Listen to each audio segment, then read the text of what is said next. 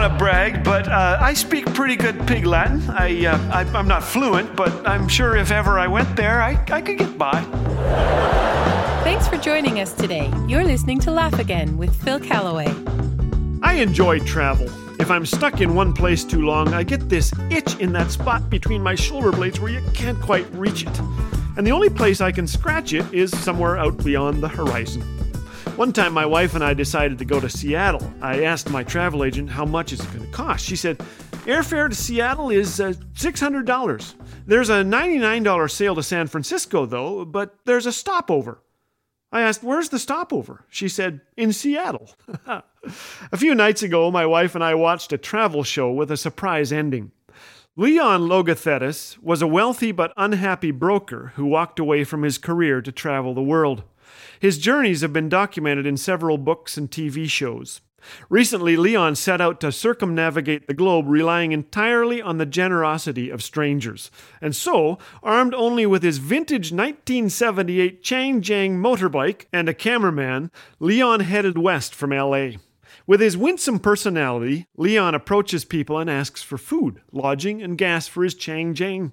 Most look at him like he's crazy, but now and then a stranger takes pity on him and tops up his tank or provides a bed for the night. In Delta, Colorado, Leon is taken in by a friendly Scotsman named Willie, probably a relative of mine. While the two lounge in Willie's backyard, Leon asks Willie why he is showing kindness to a stranger. That's the way I was raised, says Willie in his thick Scottish accent. My mother raised us to have faith in God. Leon cuts in. I admire people who live their life by faith, but I'm too much up here, he says, pointing at his head. How did you get from here to here? Leon moves his finger down to his heart. Willie tells of how he gave his life to Jesus at a Billy Graham crusade. Ever since, he and his wife have been committed to serving and caring for the handicapped, the elderly, and the homeless. When Willie's wife Sherry comes home, they begin leafing through family photos together. Willie points to a picture of his son with his fiancée. The two are to be married in Scotland. But medical bills are adding up. Tears come as the two admit that they can't afford plane tickets. Leon later accompanies them as they take a birthday present to a 96-year-old lady.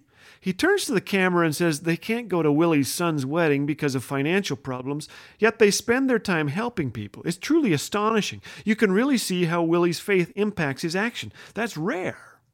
My wife and I smiled at each other watching this and almost teared up ourselves.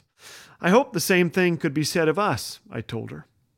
I'm so thankful for those like Billy Graham who have been faithful to share the good news so eloquently. But sometimes we just have to show what the gospel looks like by opening our hearts, our schedules, our wallets, by showing kindness to the least of these, by entertaining angels unaware.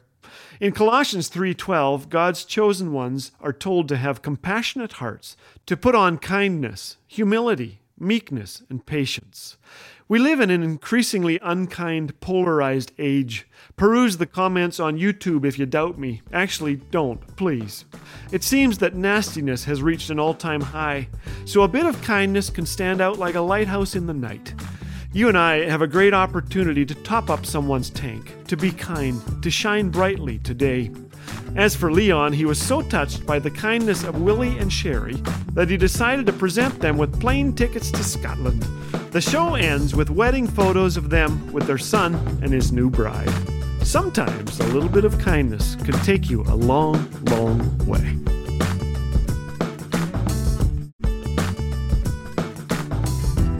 Here at Laugh Again, we're all about the hope of Christ and the joy that only He can bring.